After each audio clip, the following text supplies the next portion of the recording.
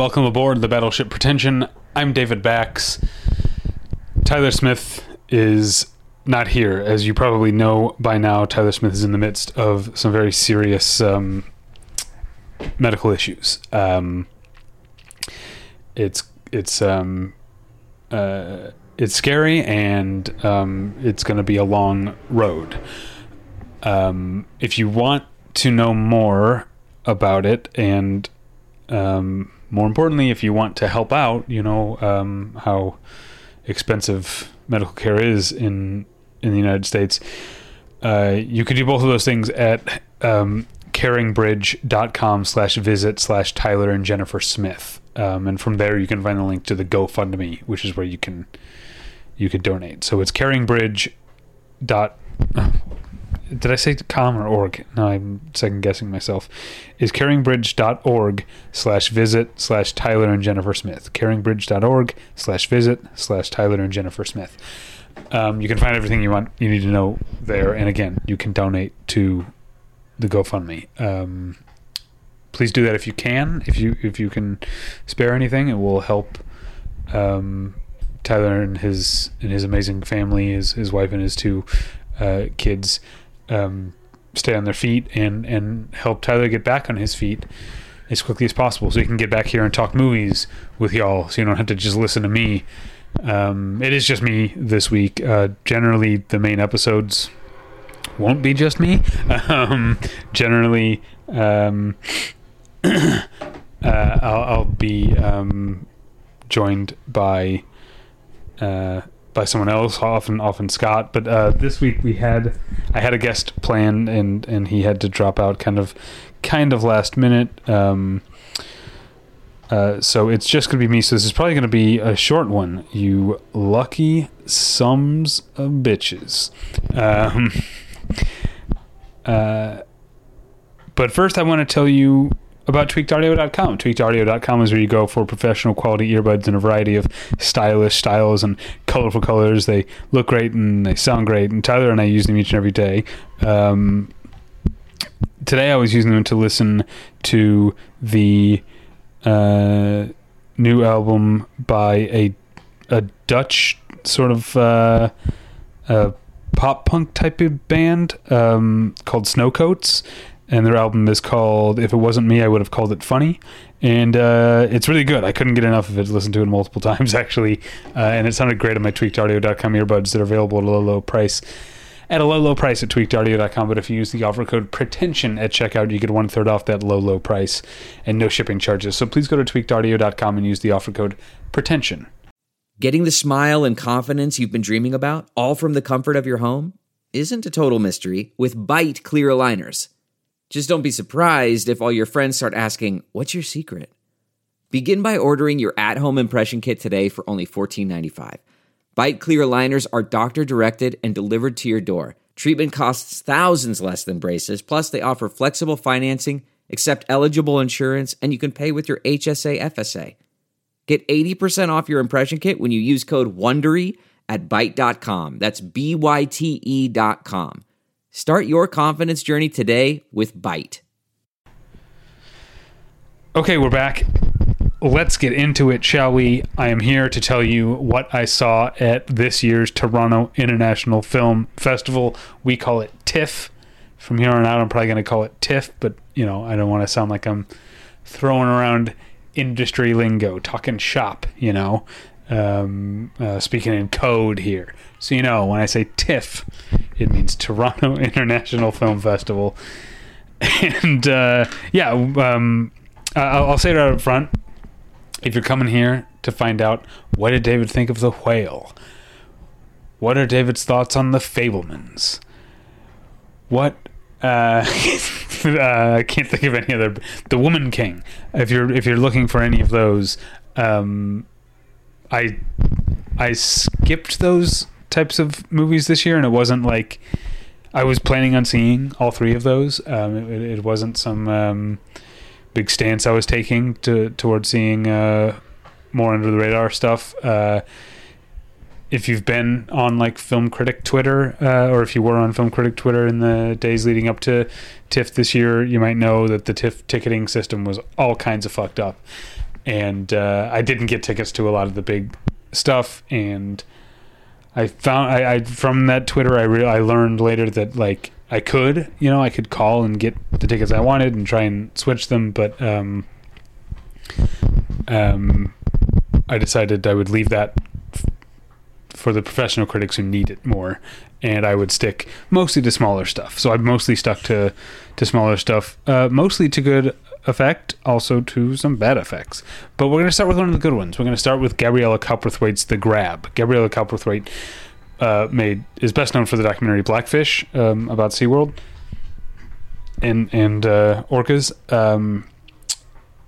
She's also made nonfiction films like The Friend, I think it ended up being called Our Friend when it came out, but when I saw it, it was called The Friend, which I liked. And but The Grab finds her fully back in documentary mode. This time the subject is, it's sort of a worldwide movement toward wealthy nations buying land in other nations, sometimes other wealthy nations, to grow their own food or cultivate their own water. And this is nations looking down the line at climate change and how things are going to become more scarce, and sort of trying to get a foothold ahead of time, often at the expense of locals or of people in the cases when these are poorer countries, the poorer people, when they're richer countries like Saudi Arabia buying land in Arizona to grow hay to ship back to Saudi Arabia to feed their cattle, it's still lower income Americans who are suffering, who are having their local water sources dried up by the Saudis.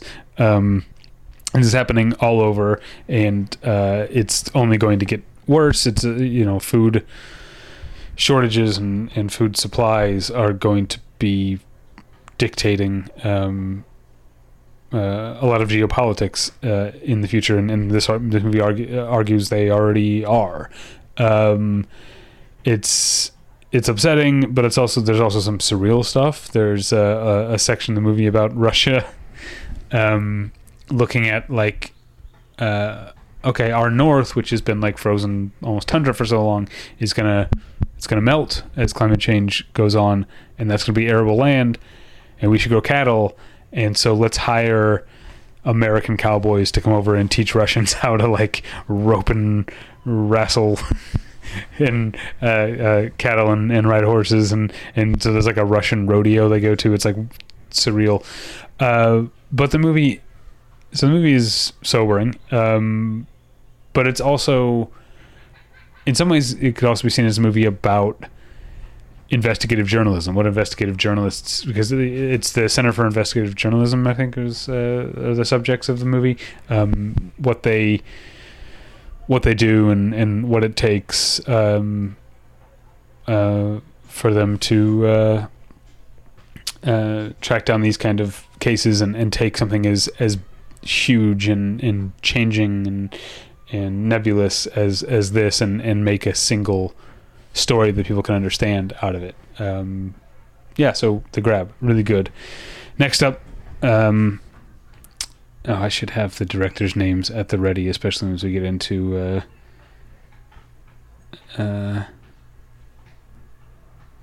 non-English language stuff. So next up for me is Kleiner Palmason's Godland. It's an Icelandic film about a Danish priest in the 1800s who journeys to a remote Icelandic island to build a church and to be the local priest in this church. And it's from the director of A White Day, an Icelandic movie from 2020, that I thought was amazing. And it turns out not a fluke. Godland is also really powerful stuff. It's loosely apparently inspired by a set of like photographic plates that were discovered in Iceland. And so the priest in this movie is a amateur photographer who brings a big 1800 style like camera set up with him and takes pictures as he goes, and that's and so I guess this plot was kind of like reverse engineered from these pictures, and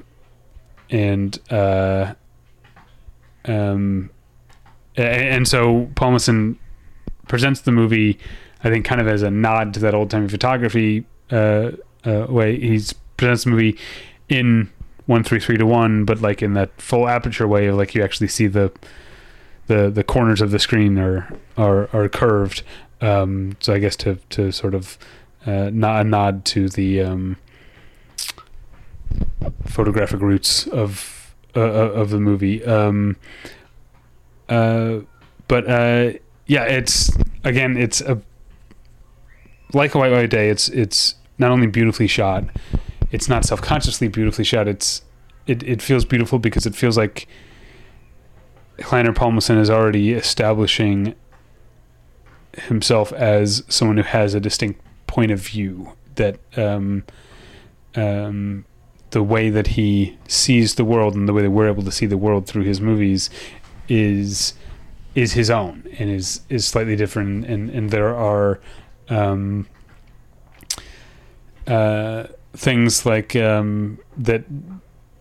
I guess I'm dancing around the word auteur, but I think that's what he's making a case for himself as, because it's not just about how the movie looks, but there are preoccupations with the passage of time, and things that are changed by time and things that are not changed by time.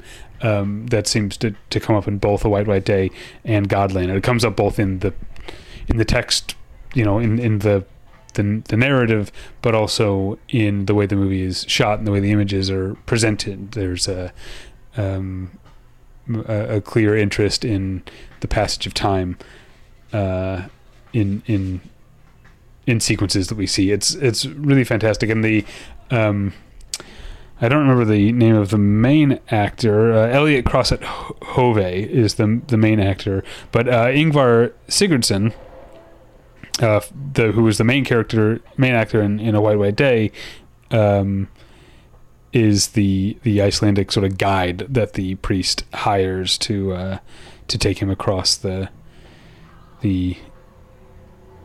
countryside. So it's great to see him again, and then also even the little girl from A White Day shows up, and she's hilarious actually in Godland, which is not really a funny movie, but she has some of the funniest stuff. When she there's a scene of her posing for a picture on a horse, and she keeps wanting to do like, in the day, this is like pre-Instagram, but she's clearly in the mode of like, let's do a silly one.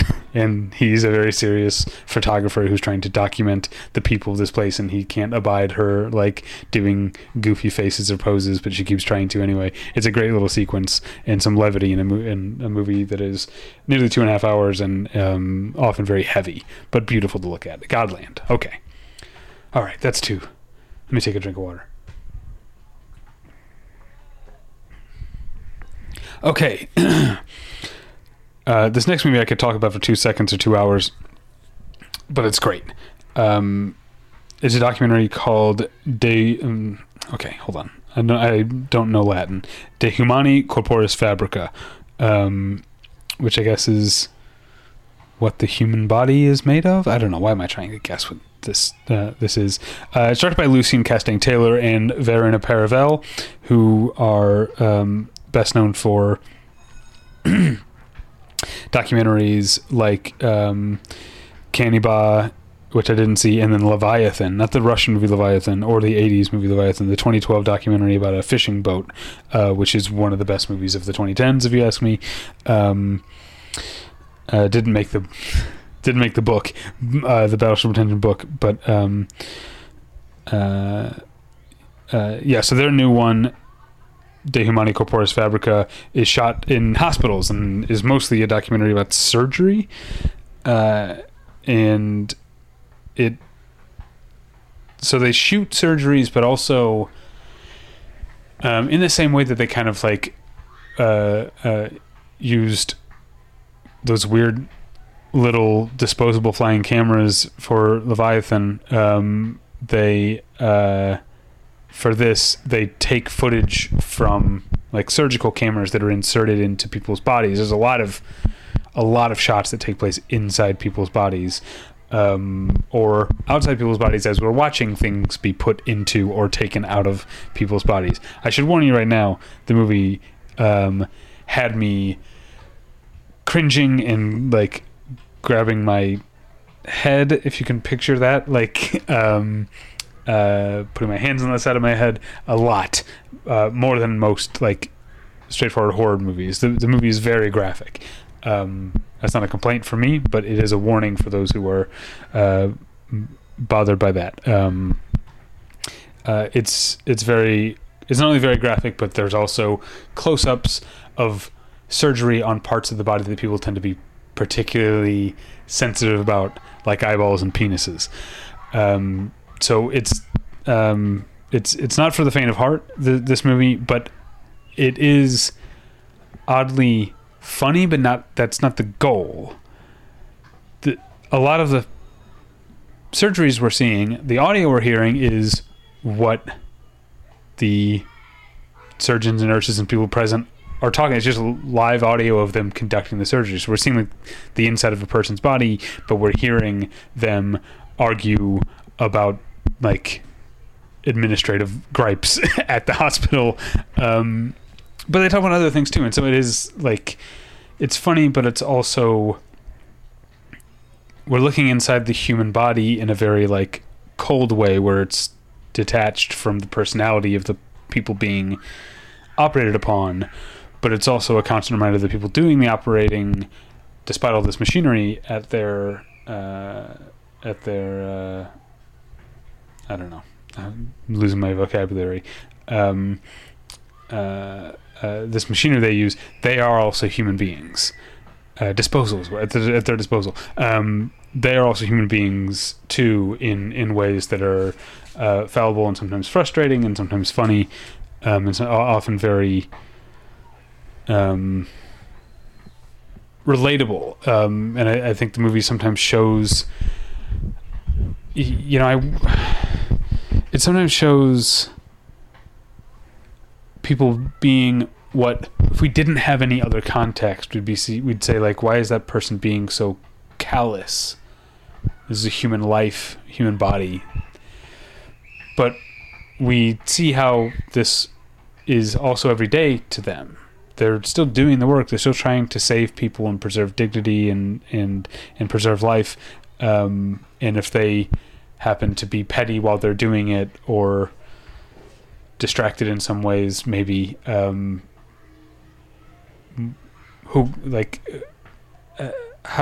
can you expect? They are human beings. It's really a fascinating movie, but again, not for the weak of heart. A complete 180 in many ways. I saw a Finnish movie called Sisu, from director Jalmari Helander, who made Rare Exports. That's mostly what I know him from. So that's a very like schlocky B movie, and that's exactly what Sisu is too. It's a World War II movie, but it is about a lone Finnish man who is a prospector and is beset upon by an entire company of Nazis as they are retreating, having lost the war, and it's a pulpy, almost comic book style movie about one grizzled old man taking on all these Nazis, and if you're into that sort of thing, which I kind of am, it's very enjoyable. It's big, it's bloody, it's ridiculous. He does seem to become literally superhuman at some points, but if you're on board for that kind of pulpiness, and also, who doesn't like seeing Nazis get killed, right? That's what the movie is. One thing the movie gets very much right is, I'll tell you right now, there are multiple dogs in the movie. All the dogs survive. They're fine. The dogs are not touched. The Nazis are massacred. The movie at least has its priorities in order as far as that goes. Okay, I need some more water. I'm sorry to keep doing this.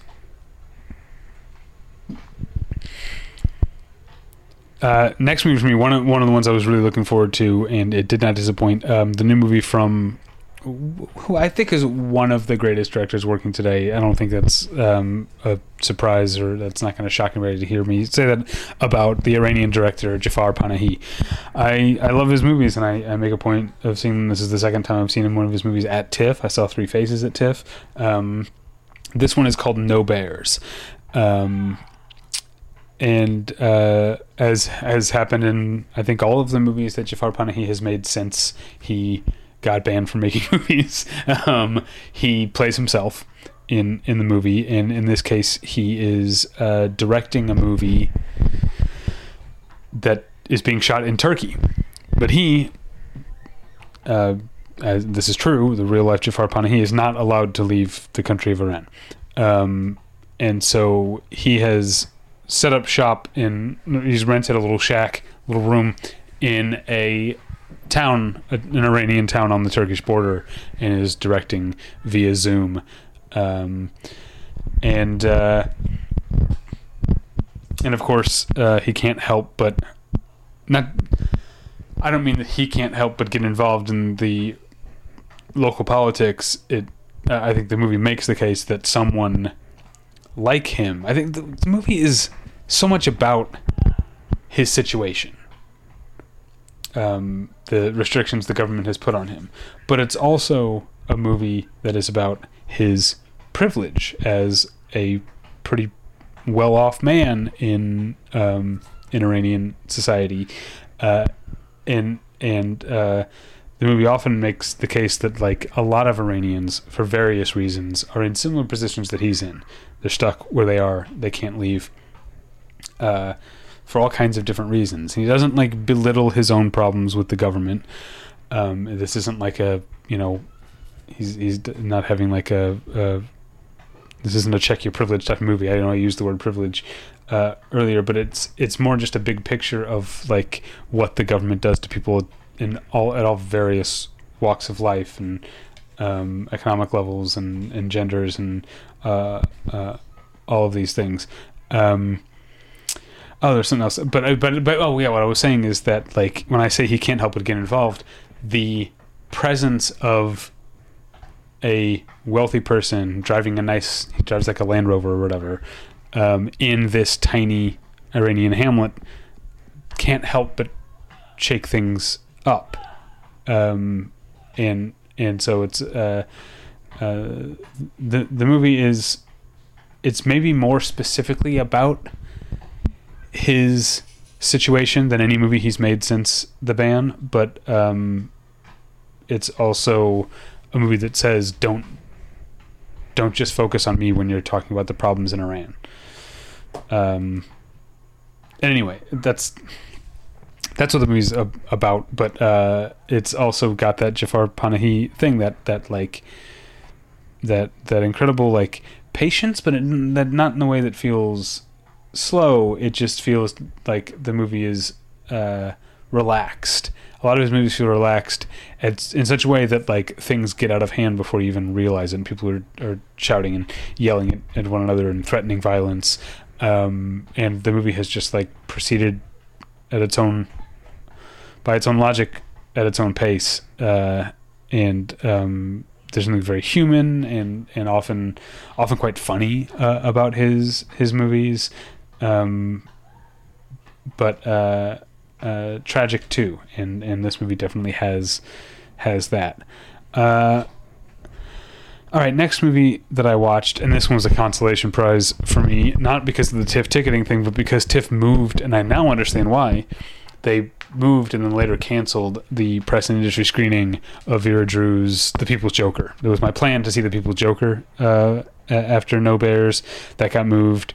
So instead I went to see a Canadian comic coming-of-age period piece called I Like Movies, set in, I think, 2002 in Burlington, Ontario, which we learn, Canadians know, but viewers learn, is outside of Toronto a little bit. And and it's about a high school senior who's a budding cinephile, but in a way that, in many ways, this movie was, in many ways, fun, and in many ways not fun. This movie was relatable to me, as someone who's only a few years older, a couple years older, maybe only like a year older than the character would be.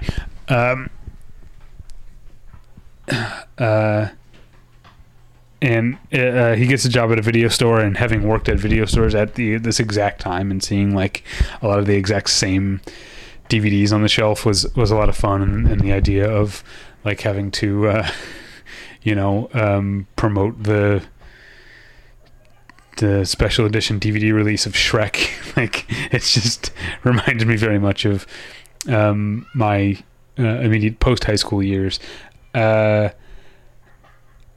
also there's the kind of ugliness of the kind of misanthrope who maybe becomes a cinephile and that becomes their identity of someone who like, I know more about this thing than other people, and I'm better because of it, or other people are less good than I am, less worthy than I am, because they don't know movies the way that I do. The movie has all of that, but I think there's some really funny stuff in the movie too. I really like walk the line of like how good is this movie.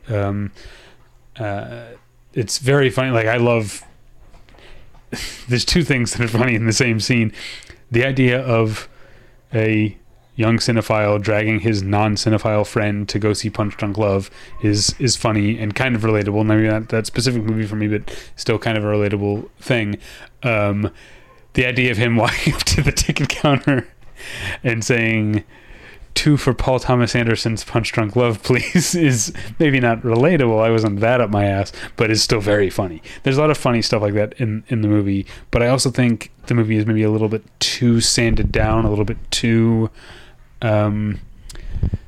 sweet-natured to be as acerbic or to fully acknowledge the toxicity of this character, or the sadness of his life, which it seems to want to. Maybe it's because I can't help but compare it to Owen Klein's Funny Pages, which that's about a budding cartoonist, not a cinephile, but still a very similar type of thing. And that movie, I think, is really able to go in on how much of a prick that character can be, in the sadness. It goes much deeper than I Like Movies, and so it suffers from that comparison. It's a little bit too formulaic and mainstream to really cut as much as it wants to, but it's still, like I said, it has some funny stuff. Chandler Levac or Levac, I'm not sure, is the name of the director. Okay. Moving right along to the new film from one of the major names of the Romanian New Wave, Cristian Mungiu. His new film is called RMN. Hold on. If the movie said what that stands for, I missed it. But maybe it's just short for Romania in some way. But this is another. I mean, this guy Cristian Mungiu, he just can't seem to make bad movies. Everything he makes is great, and this is another one. It's about a I guess Roma, or I guess partially Roma man who lives in a small town in Romania that is full of some other Roma like him, but also Native Romanians, Hungarians, Germans, people of a lot of different nationalities and national identities, who live in this small town together. But then the factory in town, which is a factory bakery, makes bread in huge quantities, hires and lodges a few men from Sri Lanka, who come across as part of like a program with the EU. They get some sort of like tax break or something. I don't entirely understand the economics of it all, for hiring these men, and they're paying them minimum wage, and suddenly this town that, like I said, has a lot of different people, a lot of different backgrounds, but all pretty white. Suddenly there's these non-white men in the town, and the vitriol and the disgusting racism and nationality and xenophobia and jingoism, all these things that all come from similar places, start to pop up, and the town starts to lose its mind, and it all sounds very didactic, I think, when I describe it that way, as it's like a movie about a lot of the same things that Bad Luck Banging was about, but it's a very different approach, obviously. But to say that it's a movie about like the problems with Romanian culture in the present day makes it sound dry. It's a very fraught and emotional and human movie, and again, as is true of most good movies, no matter what they're about, it is not without a sense of humor. If I remember, there's a very specific reason I'm saying that, but I might forget about it by the time you get to the movie that I'm saying it because of. But that's Christian Mungiu's RMN, one of the best movies I've seen this year. Let's move on to the new movie from Joanna Hogg, who made The Souvenir and The Souvenir Part 2. And before that, she made things like Archipelago and Exhibition. Her new movie is called The Eternal Daughter, and reunites her once again with Tilda Swinton, this time in a challenging dual role. Tilda Swinton plays the character who is clearly based on Joanna Hogg, and also that character's mother. The premise is that she has brought her mother on a small trip for her. Now I can't remember what the occasion is. Birthday? I can't remember. Yeah, it's birthday. For her birthday, brought her to a trip to this small hotel that actually used to be a mansion that was in her family, and so her mom has memories of spending summers there as a little girl in like the 1940s or whatever, and they go back and stay at this hotel. Tilda Swinton plays both the characters, but what I haven't hinted at yet, and what makes the movie particularly fascinating and fun, is that it also owes quite a debt to scary old dark house horror movies, ghost stories. There are a lot of unexplained noises. There are faces in windows.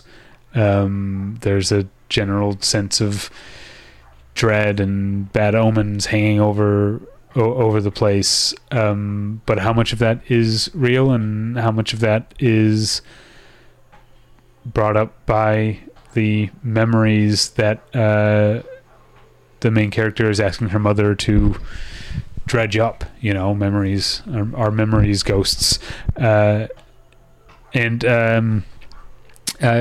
fantastic performances from Tilda Swinton. Again, as I keep saying, not a comedy, but often very funny, which is true of the Souvenir movies too. It has a lot of the same look. I mean, I guess that's again that auteur thing. Like it looks like another Joanna Hogg movie. It's in 1/66, and there's the images are striking but unfussy. At the same time, there's a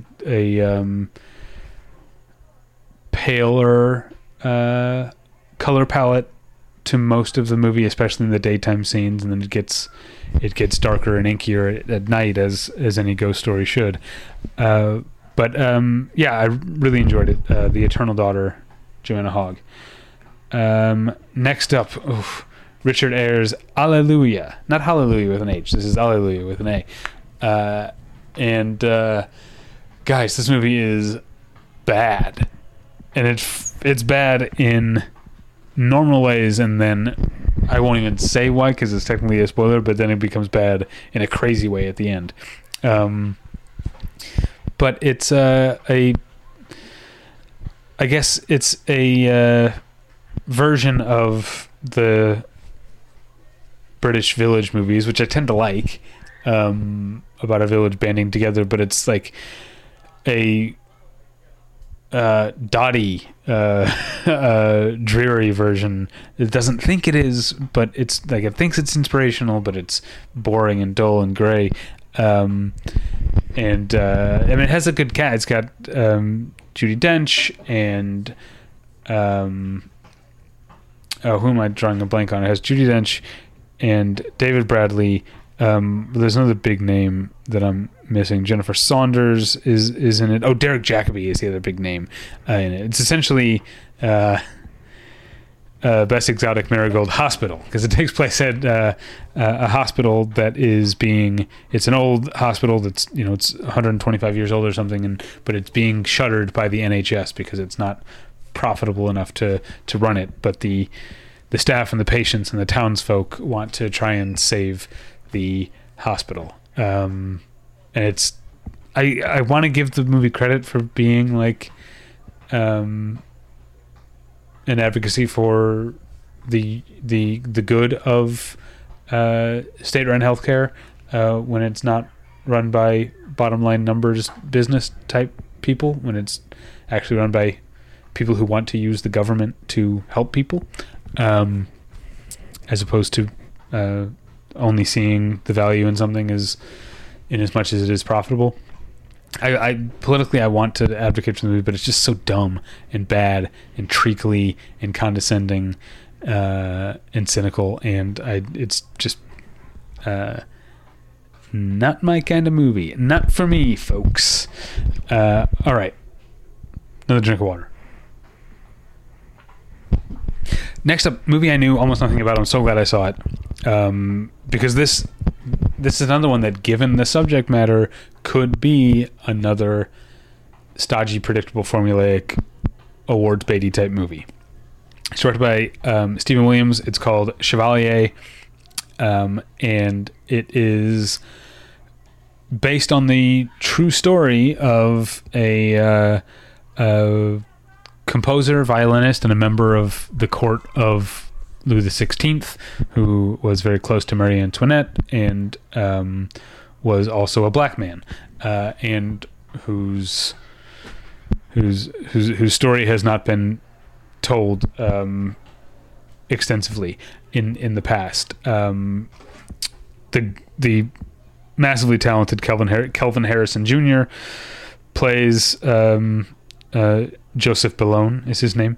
Lucy Boynton plays Marie Antoinette. Samara Weaving plays, I guess, the love interest, but she's more than that. Minnie Driver shows up as an opera singer, and the movie is, again, like I talk about, historical biopics, especially ones that are like, seem like they're groundbreaking or trying to break ground, often feel very dry and pandering.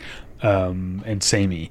This movie has so much energy to it, so much verve. A lot of it comes from the music, which is absolutely beautiful, and also from the cast that I just mentioned, who are also absolutely beautiful, by the way. But a lot of it also comes from the costumes. I couldn't stop marveling at how great everyone looked in every scene, and it's all a bunch of rich people, so they have endless amounts of ornate outfits, multiple layers and colors and fabrics and stitches and wigs and fascinators, and just there's so much. The clothes are so great. The movie is an absolute delight. I definitely hope a lot of people see it when it comes out. So, Chevalier, really liked it. that was a very lucky, I didn't get into the Fabelmans, so I saw Chevalier instead, and I'll probably end up liking the Fabelmans more based on the reviews, but so glad I saw Chevalier. All right, next movie, and absolutely my favorite movie of the festival, and probably my favorite 2022 movie at all. Alice Diop's Saint Omer. Alice Diop is a documentarian, but this is her first movie that is not a documentary.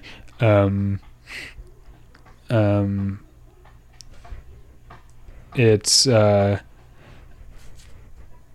about a Senegalese French woman who is in France and becomes obsessed with this sort of like scandalous tabloidy trial about another Senegalese woman who is on trial for the murder of her baby, which she did. She's not denying that she did it, but she's pleading that it wasn't her fault. I don't know. Insanity, but she calls it sorcery. There's a lot of that. But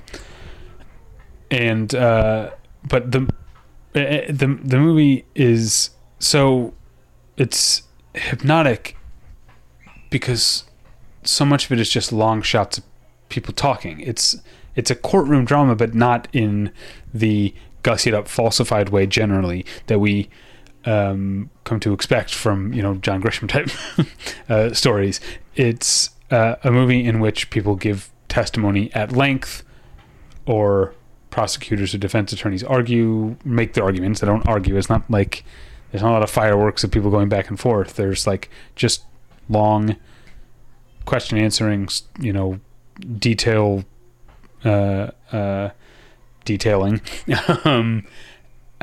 And we continually come back to our main character, who played by Kaiji Kagame, who is just watching. And where I think the narrative arc, the character arc, the dynamism of the movie comes from, without like spelling these things out, where it comes from is our developing understanding of why she's watching. Why is she so obsessed with this trial? We know that she's an academic of classic literature, and that the connections to the play Medea have a lot to do with her interest. But what really keeps her coming back? How invested can she be? And so much of this comes across in just silent performance, watching or going on walks during the lunch breaks of the trial, and the case itself is this. It doesn't have to gussy up the fact that it's a child murder case. It can be straightforward about that, and it's still very fascinating and scandalous because, as we know from tabloids here, any story of a woman, a mother murdering her own child is something that's hard to look away from. And so the movie plays into that because we are also watching. I do tend to like movies about people watching things and watching other people, because I, as a cinephile, I am often doing the same thing. Saint Omer is absolutely intoxicating, entrancing. It's impossible to look away from. It's the movie of the festival and potentially the movie of the year for me. Okay. Moving on to John Hyams' Sick. I said John Hyams is what the name that got me in the door as the director of this movie, but the screenplay is by Kevin Williamson. So it's a great pairing of people that I'm interested in. Kevin Williamson maybe is past his heyday, but this is a great fun screenplay, and John Hyams continuing to branch out from action. A couple of years ago he made Alone, which is sort of a thriller. Sick is a home invasion horror movie that played at midnight. The last time I went to TIFF was in 2019, and I didn't do any Midnight Madness, and I regretted it because, as I've said on the podcast before, TIFF 2018, the Midnight Madness screening of Climax, is like a top 5 theatrical experience ever for me. And Midnight Madness is the most fun thing at TIFF. If you like, genre movies and gory movies and stuff like that, and you like staying up till midnight to see a movie, you're gonna see it with a great fun crowd. And so that's enough about Midnight Madness itself. Let's talk about Sick, which is not just a home invasion horror movie, but it is a COVID home invasion horror movie. It takes place in April of 2020 when two friends, two college girls, one of whom is a rich kid, they go to her parents' cabin in the woods to wait out the quarantine. But then while they're there, there's some creeps in black mask, or a creep in a black mask, who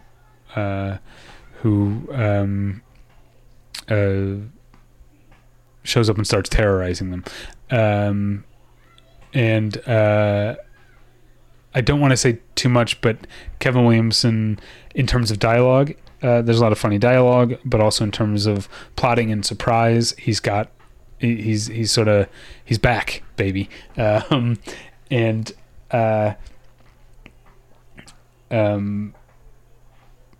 a movie in which I mentioned that it's a COVID movie, and obviously COVID is part of the premise, the setup, but without giving anything away, I will say it is very clever and entertaining and surprising the way that COVID comes back into the story as it goes on, in such a way that this isn't a complaint for me, but I could see people saying the movie is being insensitive. COVID is still ongoing.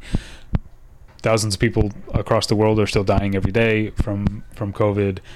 Is it too early to laugh about it? But we'll see how people react to that. I can just say the movie is a lot of fun, and John Hyams, just in his awareness of the mechanics of telling a story visually, and how we know where everything is, and how an object that comes into play early in the movie gets discarded in a certain place, and we are, without like laying it on too thick, it occasionally comes back into the frame, and just in enough of a way to remind us that it's there, so that when it pays off in the final act, it's satisfying and doesn't feel like it came out of left field. We know what that thing is and why it's there, and that's just one example that I'm not even really giving because I'm trying to avoid spoilers. But he's just a really thoughtful and meticulous filmmaker when it comes to this kind of tense stuff. So that's Sick. A home stretch, guys. Only 3 more movies. Next up for me is the new film from Mary Harron, which I saw at 8:30 a.m. the morning after seeing Sick at midnight. So I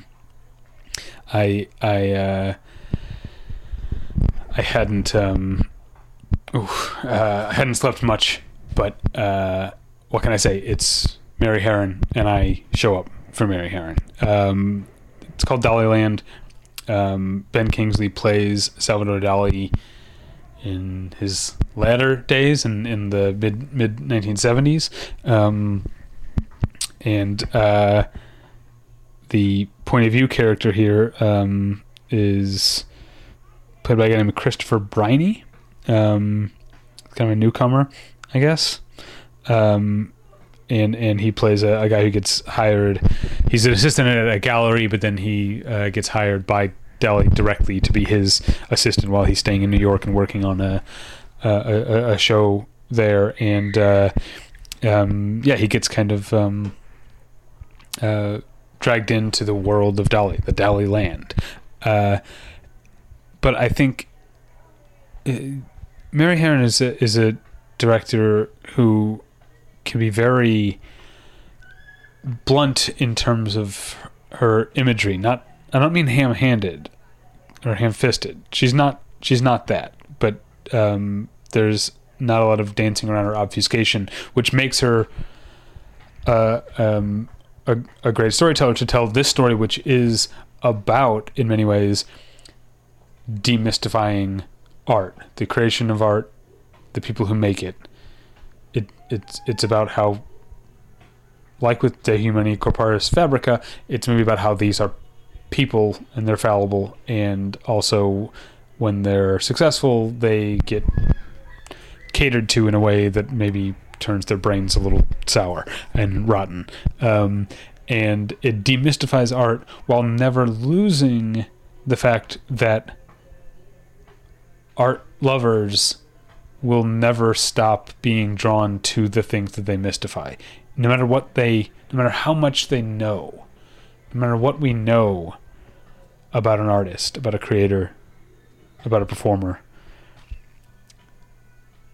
those of us who really love the art form itself will never be able to fully let go of the mystique around it. Speaking of performers that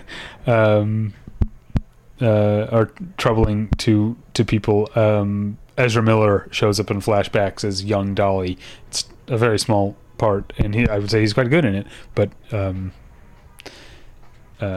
obviously he's a troubling figure to many people. All right, next up, if you thought, as I did, I left Alleluia saying, well, that's the worst movie I'm going to see at this festival. I'm not going to see anything worse than Alleluia. Oh my God, I did see something worse. I saw a movie called The Good Nurse, directed by Tobias Lindholm, who made a hijacking in a war. And this is, it is the kind of movie that, it's one of the kinds of movie that people talk about when they talk about like self-important prestige awards bait type of movies. Eddie Redmayne, of course, plays Charles Cullen, a real life serial killer, arguably the most prolific serial killer in American history. A nurse who was killing patients by injecting them with medications that would kill them. And Jessica Chastain, who is actually our lead character, is a fellow nurse at one of the hospitals he worked at, who sort of ends up leading to his capture. But this is why I was saying earlier with like things like RMN and Eternal Daughter and No Bears, that no matter how dour someone's no matter how dour a movie's subject matter is, most great movies find some ways to be funny, because that's a big part of how we deal with life, how we experience things and how we connect to other people is by laughing. And it's a good sign of a movie that takes itself way too seriously, that it's too self-conscious about being a serious, important, dramatic movie to let there be any levity whatsoever, ever, in any movie, in any part of the movie. It's a movie that is like, don't you dare enjoy this. God forbid you enjoy this movie in any way. It's so self-serious. It's exactly, I was on the verge of, when I saw John Michael McDonough's The Forgiven, which I know a lot of people don't like, but I was on the verge of applauding Jessica Chastain from coming out of her really bad streak of picking projects, because at least The Forgiven, however you feel about it, was something a little weird and different. But here she is back at doing the important movie thing. This is just as bad as Miss Sloane, and from the Eddie Redmayne point of view, I'm not going to say it's just as bad as The Danish Girl, because come on, few movies are that bad, but it's still these two just, they're technically gifted actors, but well, she is, but I don't understand how they pick projects.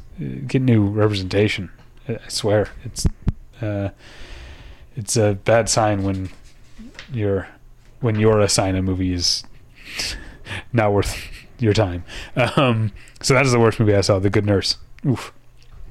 And then I ended with a movie I knew nothing about, but just had a hole in my schedule, and decided to go to a press and industry screening of a South African movie called The Umbrella Men, which is a bank heist movie, and it mostly borrows from and then waters down things you've seen in other better heist movies and heist comedies. The thing that is specific about it that I like is that it specifically takes place during the Cape Town Carnival, where and the group of robbers are musicians who march as a band together in the carnival, and so that means there's a lot of scenes of people just playing music, which is generally something that I like to see in movies. People playing music, dancing to music, singing. I always like, pretty much always like those things in movies. And there's also the specifics of the robbery taking place the day of the carnival, and like tying that in. That gives it its own stamp, that it is not just fully another heist comedy. It is something that is that has a specificity to it. But I still can't really. It's not bad in any way. It's just sort of like mostly superficial, mostly phoned in. So those are the movies that I saw at TIFF this year. I can't believe I went an hour. What a fucking windbag I am, even without Tyler here, or without our guest, who had a very good reason for having to cancel last minute. Don't get mad at this guest, you don't know who it is. But that's what I used to. It's you can don't get mad at anybody. But I used to always have Angie Hahn do the TIFF wrap-ups and the Sundance wrap-ups with me. Now she like covers TV exclusively, and it's great for her. Or not entirely exclusively, but she didn't go to TIFF is what I'm saying. But that was always great, because that was how I could sneak in like talking about all my, foreign artsy-fartsy movies and still get some coverage of the big TIFF premieres. I didn't have that this time. I couldn't steal that from Angie this time, or from our guest who had to cancel. But I hope you enjoyed hearing about the movies that I did see anyway. And I hope you keep some of them on your radar and keep some of them off your radar. Until then, until next time, you can find me at battleshippretension.com. You can find there are reviews of some of these movies forthcoming, all of these movies forthcoming at battleshippretension.com. Other reviews, other stuff. It's also, you can find another link to Tyler's GoFundMe at battleshippretension.com on the front page there. You can email me at david@battleshippretension.com. You can follow me on Twitter at DavyPretension. That's Davy with an EY. I never say that. Davy with an EY, Pretension. And make sure to please check out my other podcast. It's called The One Where I Met Your Mother. And it's a podcast in which my wife and I watch an episode of Friends and an episode of How I Met Your Mother every week, and talk about what was going on those episodes. This week, there's a tiny t-shirt, and also Lily tried to sell some of her art. So those are the things that happen on those two shows. Check that out. Thank you for listening, and we'll get you next time. Bye.